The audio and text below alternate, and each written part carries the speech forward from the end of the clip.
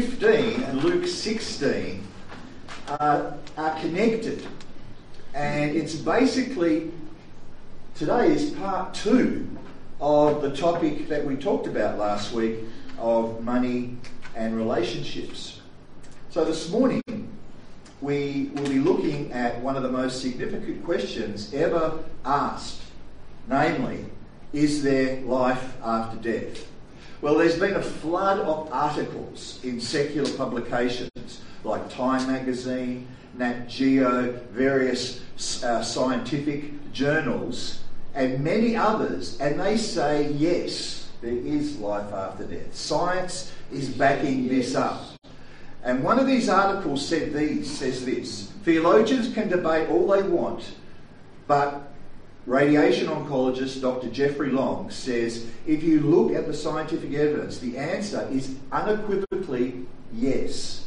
Yes. Dr. Long goes on to say, this research directly addresses what religions have been telling us for millennia to accept on faith, that there is an afterlife, that there is some order and purpose to this universe, that there's some reason and purpose for us being here in earthly life.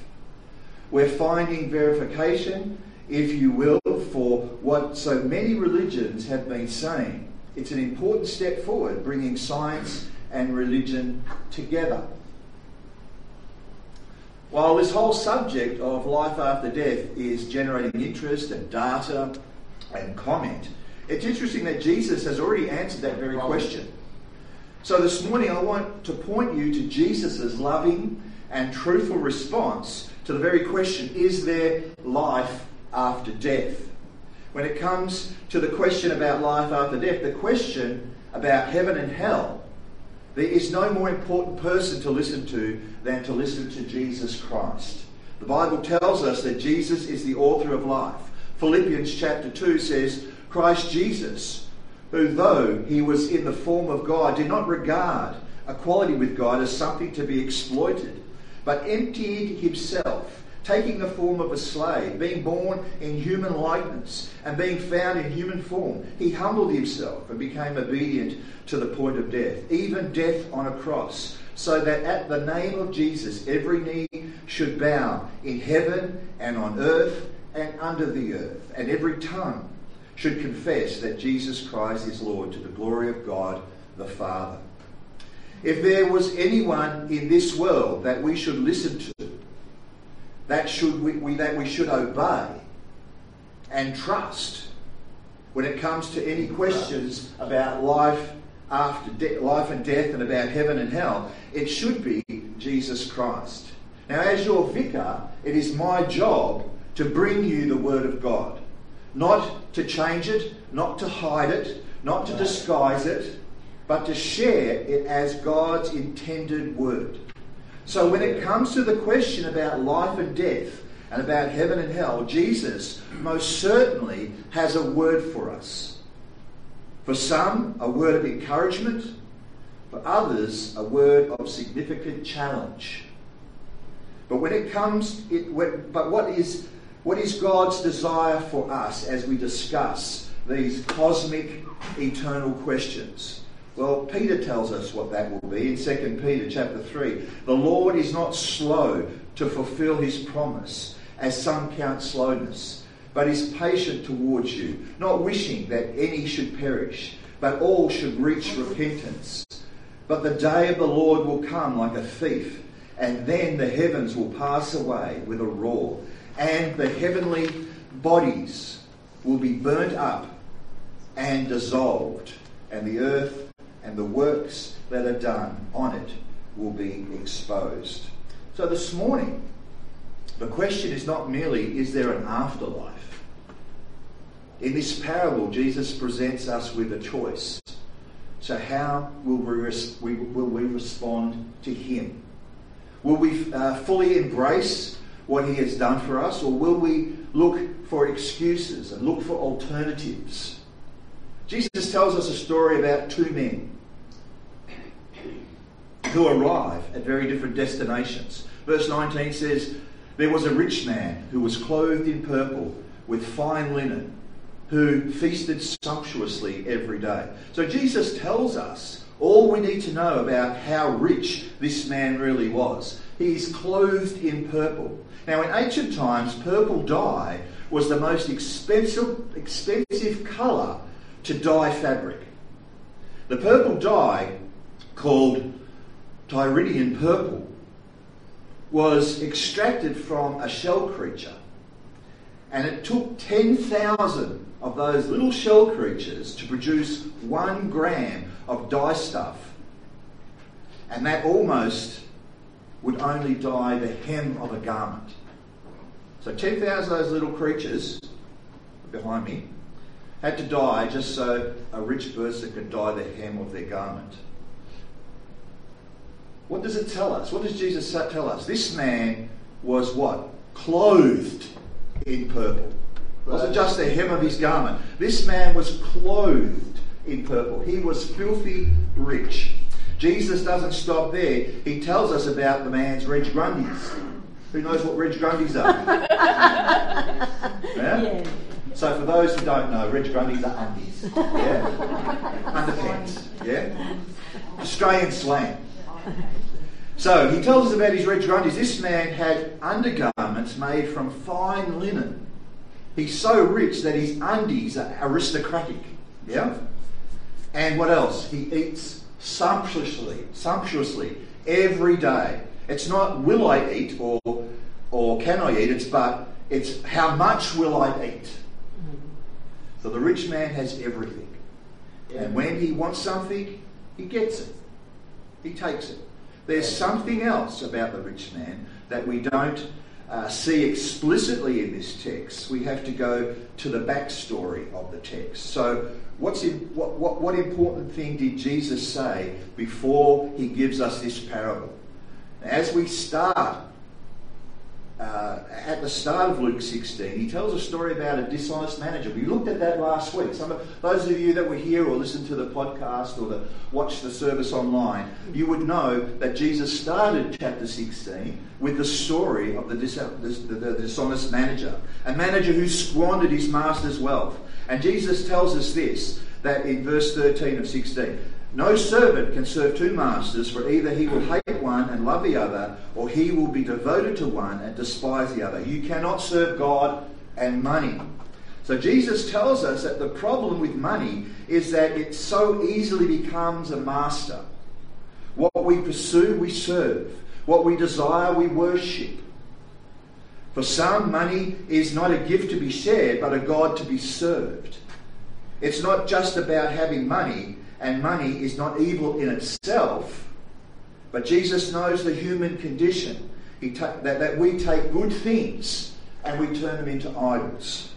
For some people, when it comes to their security, when it comes to acceptance, when it comes to their identity, they pursue and idolise money. People like this can have God in their life, or they can have God out of their life. It doesn't matter because their security is in their wealth. On the other hand, those who worship the God of the Bible, for those who find their identity and their security in God, how should they treat money? There should be a posture of open-handedness when it regards money. Generosity is their hallmark because their security and true wealth is in God. Now, when Jesus says this, where would the religious elite in his audience identify their worship? Is it with God of the Bible or is it with money? Those religious people are praying, or they're praying all their prayers. They're the ones with the scriptures open. They're the ones at the temple offering sacrifice. Surely, if anyone has worked out worship, it's these religious leaders, we would think, wouldn't we? Then in verse 14, we just read verse 13, now we read verse 14 of chapter 16. Jesus says the Pharisees, the narrator, Luke says, the Pharisees, who were lovers of money, heard these things and they ridiculed him. There's a profound insight. The Pharisees, the religious elite, the ones that everyone looked to, when it came to worship, They were lovers of money. Then in verse 15, it says, and he said to them, you are those who justify yourselves before men, but God knows your hearts. For what is exalted amongst men is an abomination in the sight of God. So the story of the rich man and Lazarus is not merely a story of a man who had wealth. Jesus is painting a picture because the Pharisees, as did most of the religious elite, they believed that wealth was a sign of God's blessing, that God's hand was on their life if you were rich. Righteousness and riches went hand in hand in the eyes of the Pharisees and the religious elite of Jesus' day. So to be rich and to be religious even was to have some sort of religious justification about who you were. But Jesus says, but God knew their hearts. And in their hearts, they were far from God. From the outside, they had it all together. They were able to justify everything they did, but in their hearts, they were far from God. And that's the story. That's the rich man in this story. But there's another man. Verses 20 to 21 says, and at his gate laid a poor man named Lazarus, covered with sores, who desired to be fed with what fell from the rich man's table. Moreover, even the dogs came and licked his sores. Now, unlike the rich man, Lazarus is underprivileged. He's crippled. He's very ill. There's no government welfare system in ancient Palestine. But there was an expectation that the poor, who were poor through no fault of their own, would be supported by the well-to-do, by those who were wealthy, through direct charitable giving and donations. So the well-to-do in the community had a religious obligation to help the poor with a meal, with fresh clothes, with a drink of clean water or some coins. Does the rich man do this? Does the rich man walk the short distance down the path from his front door to the gate of his compound, and does he help Lazarus? No. Lazarus lays there in agony, not dreaming of a meal, but just food scraps. Now, when the original audience heard this, they would have automatically drawn this conclusion. Jesus is painting a picture about a blessed man and a cursed man, because they believed that wealth and health equaled blessing and God's favour. But poverty, pain, sickness and suffering all bring curses. The rich man must have been faithful to God, because on the outside he's very wealthy, and wealth equals blessing and faithfulness. Lazarus, on the other hand, is unfaithful and cursed. And a lot of people do think that way, even in our 21st century context. But right now we see a clue that Jesus is doing going in a different direction in this story. So who is it that has a proper and a legitimate name in this story? Who is it? We have an unnamed rich man and Lazarus. Lazarus has a name.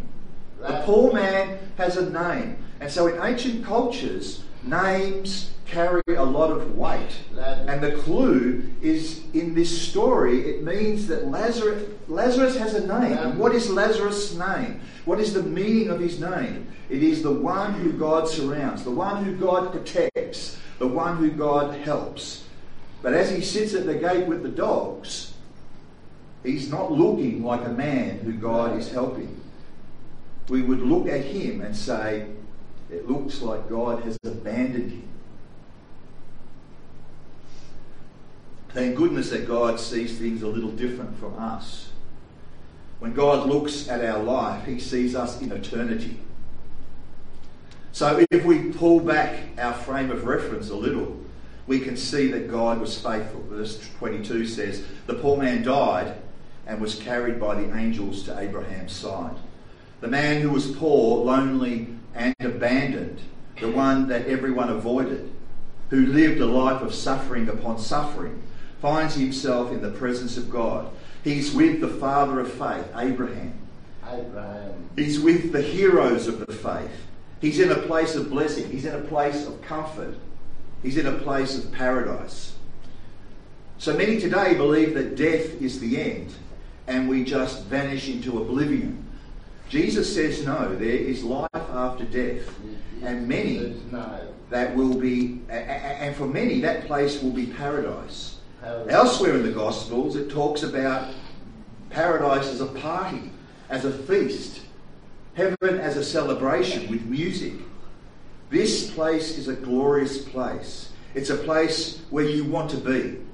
It's a place, but it's not the only place.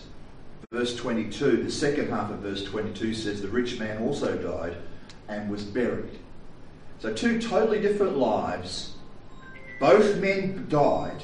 It doesn't matter how much money you have. It doesn't matter how little money you have. It doesn't matter how good you were or where you grew up or what country you're from.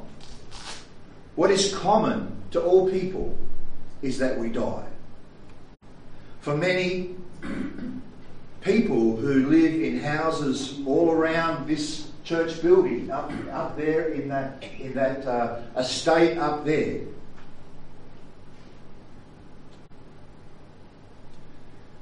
the fear is not death itself. It is what's on the other side that is fearful, because it's uncertain, it's unknown. But Jesus, the one who made you, he knows what is on the other side. Jesus wants us to have clarity. He wants us to walk in certainty. And as we see in this story, for some, it will be a place of paradise. But for others, like the rich man, they find themselves very far from home. So let's look at the description that Jesus gives us of this place that is very far from home. Pick it up in verse 22 again. The rich man also died and was buried, and in Hades, being in torment, he lifted up his eyes and saw Abraham far off with Lazarus at his side. And he called out, Father Abraham, have mercy on me, and send Lazarus to dip the end of his finger in water and cool my tongue, for I am in anguish in this flame. Some of you will ask, don't all people go to heaven? According to Jesus, the answer is no. No. The rich man is not at Abraham's side. The rich man is not in the place of comfort. He's in Hades, the temporary abode of the dead, waiting in anguish for the return of Jesus and the final day of judgment. Jesus talks about that day in Matthew 25, 32 to 34. It says, when the Son of Man comes in glory and all the angels with him, then he will sit on his glorious throne. Before him will be gathered all the nations, and he will separate some people from others, as a shepherd separates the sheep from the goats. And he will place the sheep on his right and the goats on his left. Then the king will say to those on his right, come, you who are blessed by my Father, inherit the kingdom prepared for you from the foundation of the world. Verse 41 says, then he will say to those on his left, the goats, depart from me, you cursed, into the eternal fire prepared for the devil and his angels. So you don't want to be a goat, do you? No. I've only taken snippets from and I encourage you to read the full text. This is just the highlight reel of what Jesus says in chapter 25. I encourage you to read the whole text because it references back to the rich man and Lazarus. So in these stories and narratives, Jesus speaks the truth in love. There is a heaven, there is a place of paradise, there is also Hades and a coming hell, a place of judgment. But Jesus tells us that such a place was not created for us. It was created for the devil and his demons. Yet in our foolishness, we have rejected Jesus. And when you reject Jesus, you make an allegiance with the enemy of your soul, the devil himself. And what does Jesus say? In Matthew 12:30, he says, anyone who isn't with me opposes me. And anyone who isn't working with me is actually working against me. And what do we do? And where we place our allegiance in this life, those allegiances follow us into the afterlife. So whatever we do in this life, wherever we place our allegiance, They follow us into the afterlife. In this text, we see a man in anguish. In other texts, Jesus uses different imagery. In Matthew 13, he says, in that place there will be weeping and gnashing of teeth. In Revelations 14, he says, they have no rest day and night. In Revelations 20, he says, then death and Hades will be thrown into the lake of fire. This is the second death, the lake of fire. And if anyone's name is not found written in the book of life, he or she will be thrown into the lake of fire. All of us will experience the first death. This is physical death. But some of us, those who reject Jesus, there will be a second death, a spiritual death. There's an old saying, isn't there, Natalie? Yep. If you're born once, you die twice. You die twice. If you're born twice, you die once. So what does it mean to be born twice? First, it's physical birth. Something we all experience. Because we're not Cabbage Patch Kids, are we? No. We all experience the physical birth. But what does Jesus say to the Pharisee named Nicodemus? John 3:3. Truly I tell you, unless one is born again, they cannot see the kingdom of God. You must be spiritually made alive this morning to see the kingdom of God.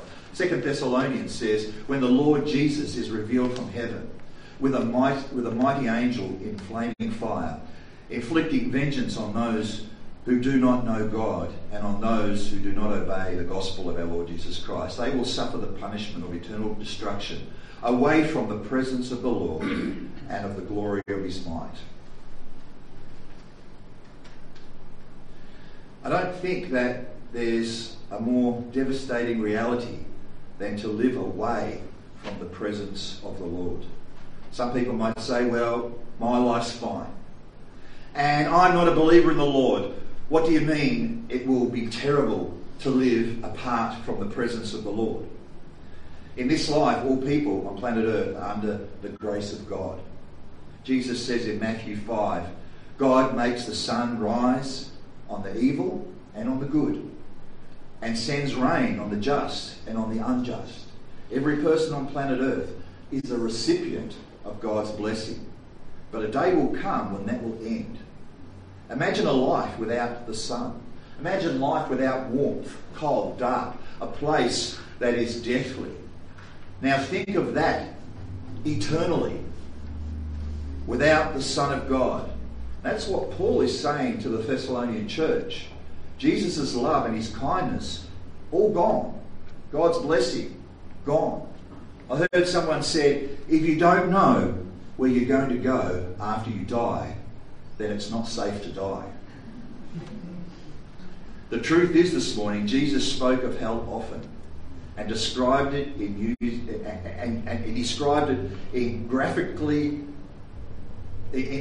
graphic imagery because he knows the truth. Jesus knows what is on the other side, and he loves you. He loves me, and he speaks the truth in love. Jesus doesn't want you or me to enter a Christless eternity.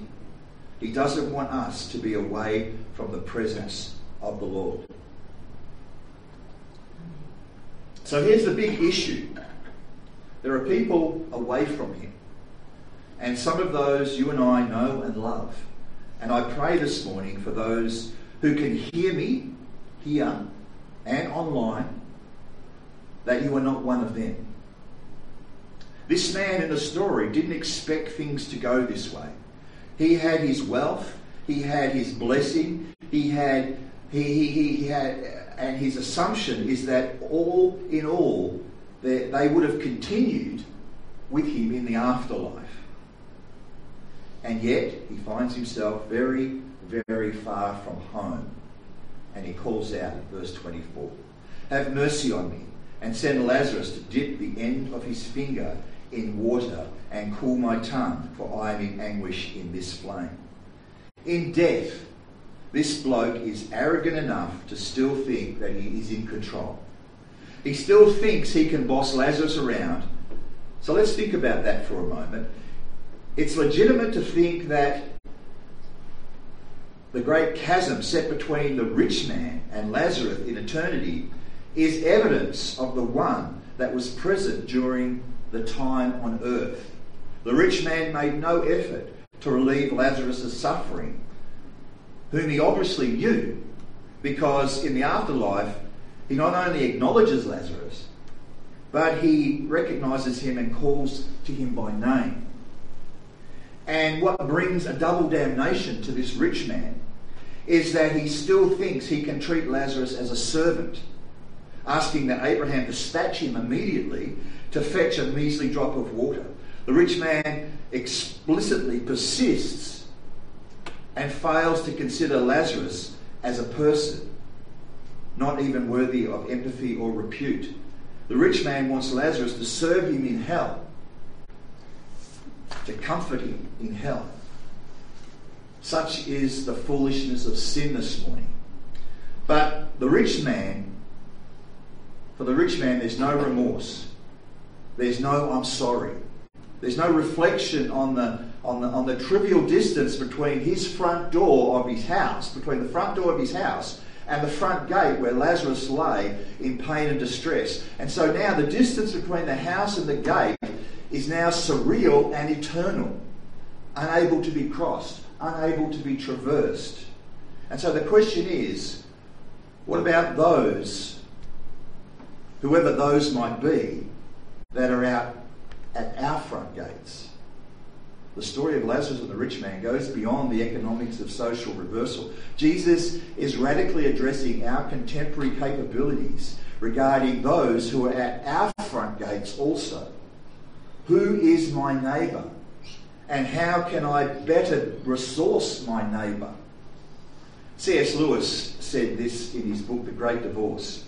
Hell, in all its tragedy, is the greatest monument to human freedom. As Romans 1:24 says, God gave them up to their desires. All God does in the end with people is give them what they most want, including freedom from himself. What could be more fair than that? C.S. Lewis also wrote in The Problem of Pain, in the long run, the answer to all those who object to the doctrine of hell is itself a question. What are you asking God to do? To wipe out the past sins and at all costs to give them a fresh start, smoothing every difficulty and offering every miraculous help? But he has done so on Calvary. To forgive them, they have been forgiven. To leave them alone, alas, I'm afraid that is what he does. That is what hell is. Verse 25 and 26, but Abraham said, child, remember that you in your lifetime received your good things, and Lazarus in like manner bad things. But now he is comforted here, and you are in anguish. And besides all this, between you and us, a great chasm has been fixed, in order that those who would pass from here to you may not be able to, and none may cross from there to us. Jesus tells us the chasm between heaven and hell is fixed. There was no such thing as purgatory. That's a man-made idea. Jesus and the writers of the New Testament never talked about purgatory or taught about one. Jesus' teaching is binary. The chasm between heaven and hell is fixed. It's binary. Hebrews chapter 9 verse 27 says, just as people are destined to die once, and after that face judgment.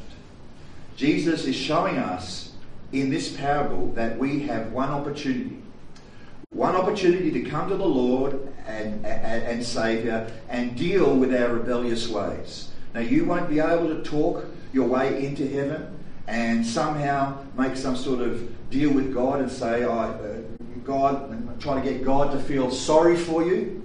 There's one life, one opportunity to acknowledge your Maker and his great sacrifice for you. Hour after hour, day after day, week after week, month after month, year after year, decade after decade, eternity will cry out and say, you had more than enough time to respond to the gospel of Jesus. And if you're here and you haven't accepted Jesus' call to your life, for your life, it's not something to put off. Jesus is calling you home today. He's doing it now. And we will never know what tomorrow might bring.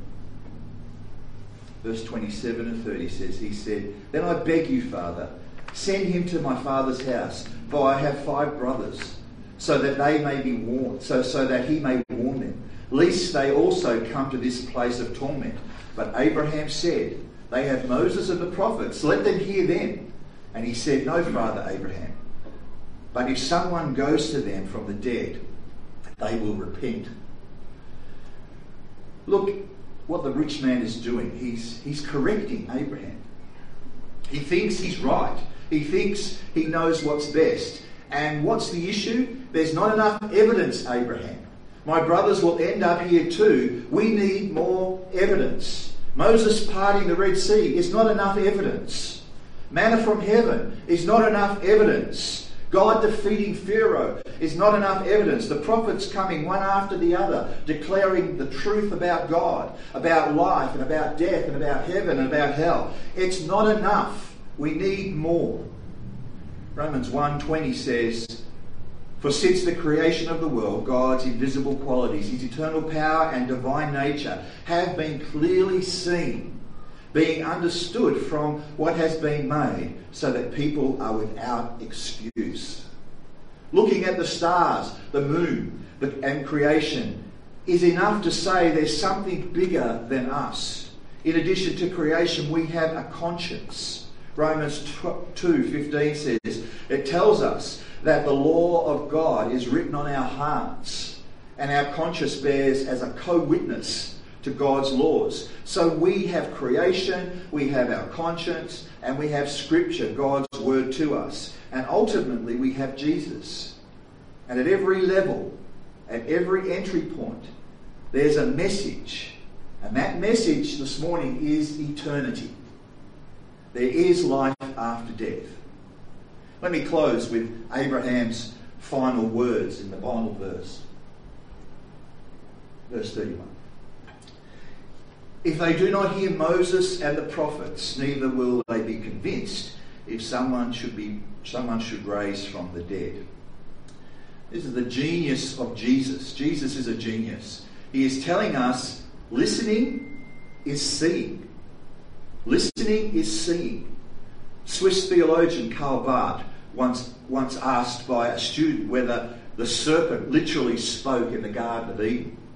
And Barth answered these words. He says, the important point is not whether he spoke, but what he said. And so the parable is more than a mere explanation about the furniture in heaven and the temperature of hell. No doubt countless first-rate preachers have stood in their pulpits with the binary indictment to identify with Lazarus, more commonly with the rich man who ignored Lazarus. But in other words, this story is inviting us to see the overwhelming evidence that reveals our life and loyalties as biased towards our own pleasures, and calling us to see the gap, to see that chasm while we still have time. A good first-rate preacher would interpret this parable in such a binary way. Don't do that, do this, and be a good person. But if we truly listen to what Jesus is showing us, then I think we will see a third way. Not a binary way, not heaven and hell so much, but a third way. Because this parable seems to end without a satisfying conclusion. And when parables end without a satisfying conclusion in the Scriptures, then there's a third way. There's something we have to do. There's something that we have to connect to.